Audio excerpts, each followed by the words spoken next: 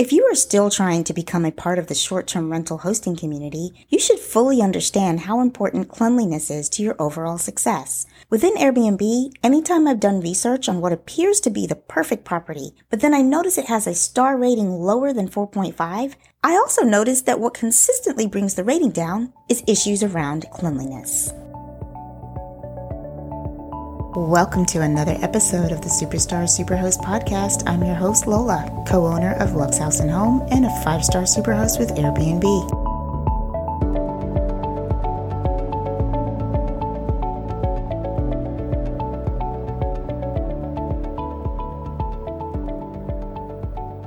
What's so important to understand is that people just don't care to stay at places that don't look clean, smell clean, or feel clean.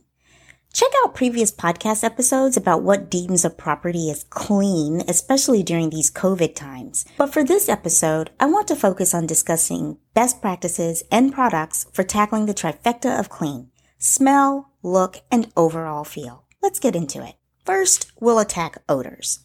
Most people think of odors as bad, but even some of the good ones need to be neutralized. For example, if a previous guest wore a wonderful smelling perfume that is now prevalent throughout the home, it is actually a telltale sign that a person was there. Even though the perfume is pleasant to the nose, you don't want your next guest to have that vibe that they're coming in right after a guest left. It's off-putting, and it can make the new guest wonder if the house was ever really cleaned properly. You want your Airbnb to have no odor, or at the very most, a scent of fresh and clean. Not cologne or perfume or incense, or my least favorite, a deodorizer plug-in. The best way to clear out odors, bad or good, is to first open all the windows. Natural flowing air is essential to bringing the scent of freshness into a home. Next, you want to find the source of the odor. Using the perfume example, it highly likely is coming from the bed that the guest slept on. Obviously, you're going to strip the beds anyway and wash the sheets. But I'm aware that many hosts and hotels don't always wash the comforters. If the odor is coming from there, however, get that comforter into the machine ASAP. One product that I highly recommend to use after the beds are stripped is Febreze fabric spray in the clean linen scent. Be liberal. It doesn't stain and it dries quickly. This spray should be used to neutralize odors and not to mask them. Attack the source of the odor first, then use the spray to bring things back to equilibrium. And let me insert here that I am only recommending the fabric spray, not the Febreze aerosol deodorizer, or any aerosol deodorizer for that matter. Those are only going to cover up odors for a short period of time, and worst of all, many of them are so heavy with chemicals that it can cause headaches for guests.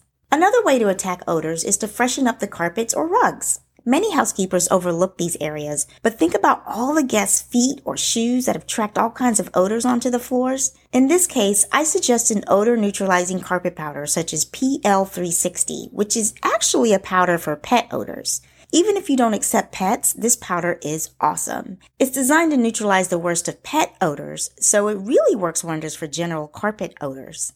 You don't need much, but sprinkle it on the carpets or rugs and let it sit in for half an hour before vacuuming it up. Again, it won't introduce a new scent, but it will kill any other lingering scents. If you do allow pets in your short-term rental, then this is absolutely a product that should be included in your supplies. Now let's talk about non-carpeted floors such as hardwood, laminate, tile, etc. Look at this as a 3-step process. You have to vacuum or sweep the floors first, then sanitize, then deodorize. Our housekeeper uses a Dyson vacuum designed for wood floors, and it works great, especially for all the hair that is inevitable with every reservation. It just sucks it right up. For sanitizing, invest in a floor cleaner solution that is made for your floor type, or make a solution of 1 part vinegar to 3 parts water. And don't worry, the vinegar smell will dissipate very fast, but it will also really help to clean the floors of any grime or stickiness. For deodorizing, and I just discovered this product and I'm in love with it, try the Method brand called Squirt and Mop. It's a solution in a lavender and sage scent, and oh my gosh, it's so refreshing and clean smelling. And it's super easy to use. Our housekeeper just squirts a little, then goes over it with a steam mop. And that's another product suggestion, a good steam mop. Swiffers tend to push dirt around and only gets the very surface of the floors, whereas I've noticed with the steam mop, It pushes hot steam within the crevices of the floor for that extra clean. We're going to take a quick break and then we'll come back and talk about the third part of cleanliness. At Lux House & Home, we use all sorts of products and decor to bring the best experience to our guests. Check out the show notes for links to what works for us. And if you have any suggestions, we'd love to hear about them. Shoot us an email and share the wealth. The last area of odor surfaces that you want to be aware of, but also gets overlooked a lot, is the drains of the kitchen sink. Occasionally, your housekeeper should pour a mixture of lemon juice, and you can just buy the bottled kind from the store. Do not waste fresh, delicious lemons on this. But lemon juice, vinegar, and water, pour that down the drains of the sink and leave it alone for about 10 minutes. This will naturally neutralize any food odors that may be stuck in the drain and thereby causing any odors throughout the house. Just these tips alone will go far in helping to neutralize the odors of a home in no time. As for smoke odors, that's a tougher one. If the odor is strong, you may need to call in professional reinforcements to fumigate. This will cost you a good bit of money and time, so try to get that back from the rule-violating guest via Airbnb. And adjust your house rules to be more clear about smoking in the home. It's best to avoid having someone smoke in the house rather than spend any money or time trying to get rid of that smell. It's an annoying and arduous process. All right, let's move on to the best practices for making your rental look clean. For this one, it really comes down to organization and removal of clutter. Basically, you're staging the home. Arrange pillows in a neat way, larger in the back, smaller in the front. Roll throw blankets in a neat fashion and store them accordingly. Fold your towels all the same way and neatly arrange them in the linen closet or on the bed or wherever you put them. Tuck the corners of the bed sheets to give a crisp look. Use a lint roller to remove stray hairs or lint or anything that can throw off the clean feeling. I don't need to spend much time on this. Just train your housekeeper to take a step back and check her work or his work. Does it look like a 5-star hotel? If not, try again. And here's another tip that I even forget to do sometimes, but it's so important.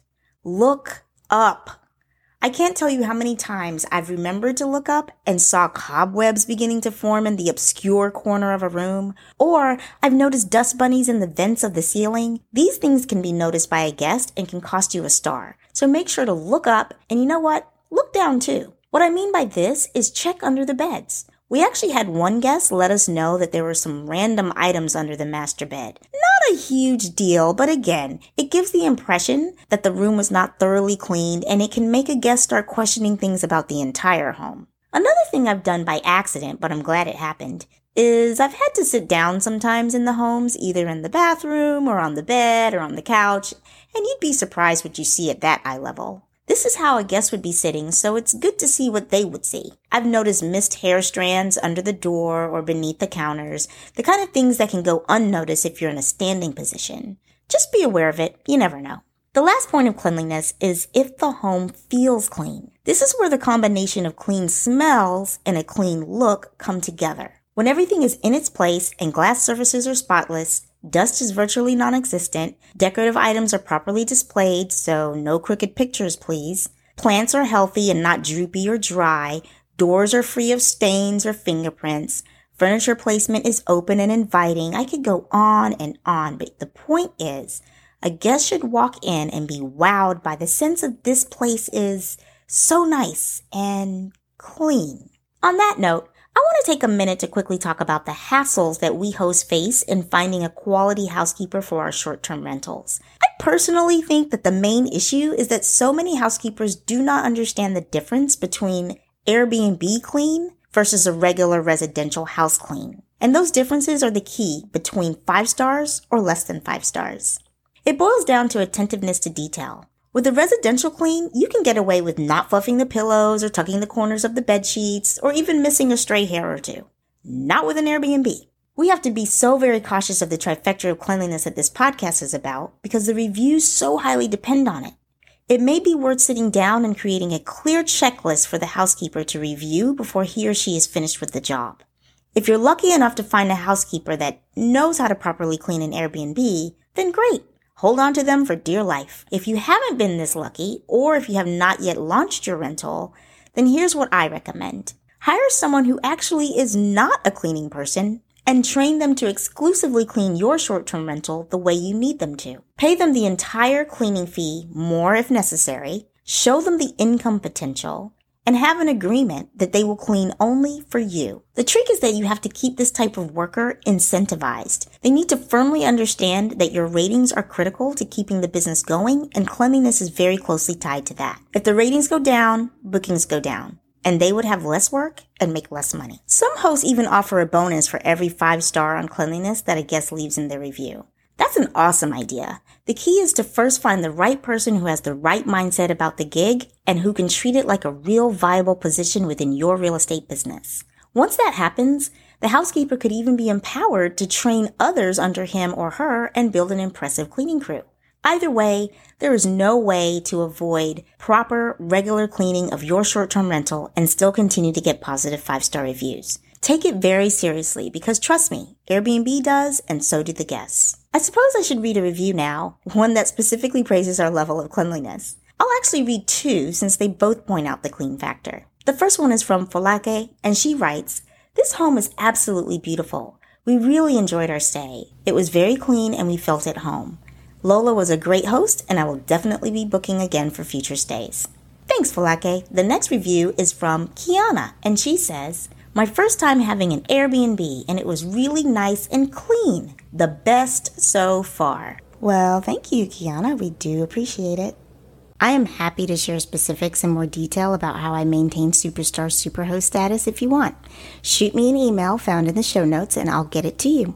In the meantime, please subscribe and share this podcast with everyone you know and leave me a 5-star review. Thank you for listening and for following the journey with Lux House and Home. Till next time.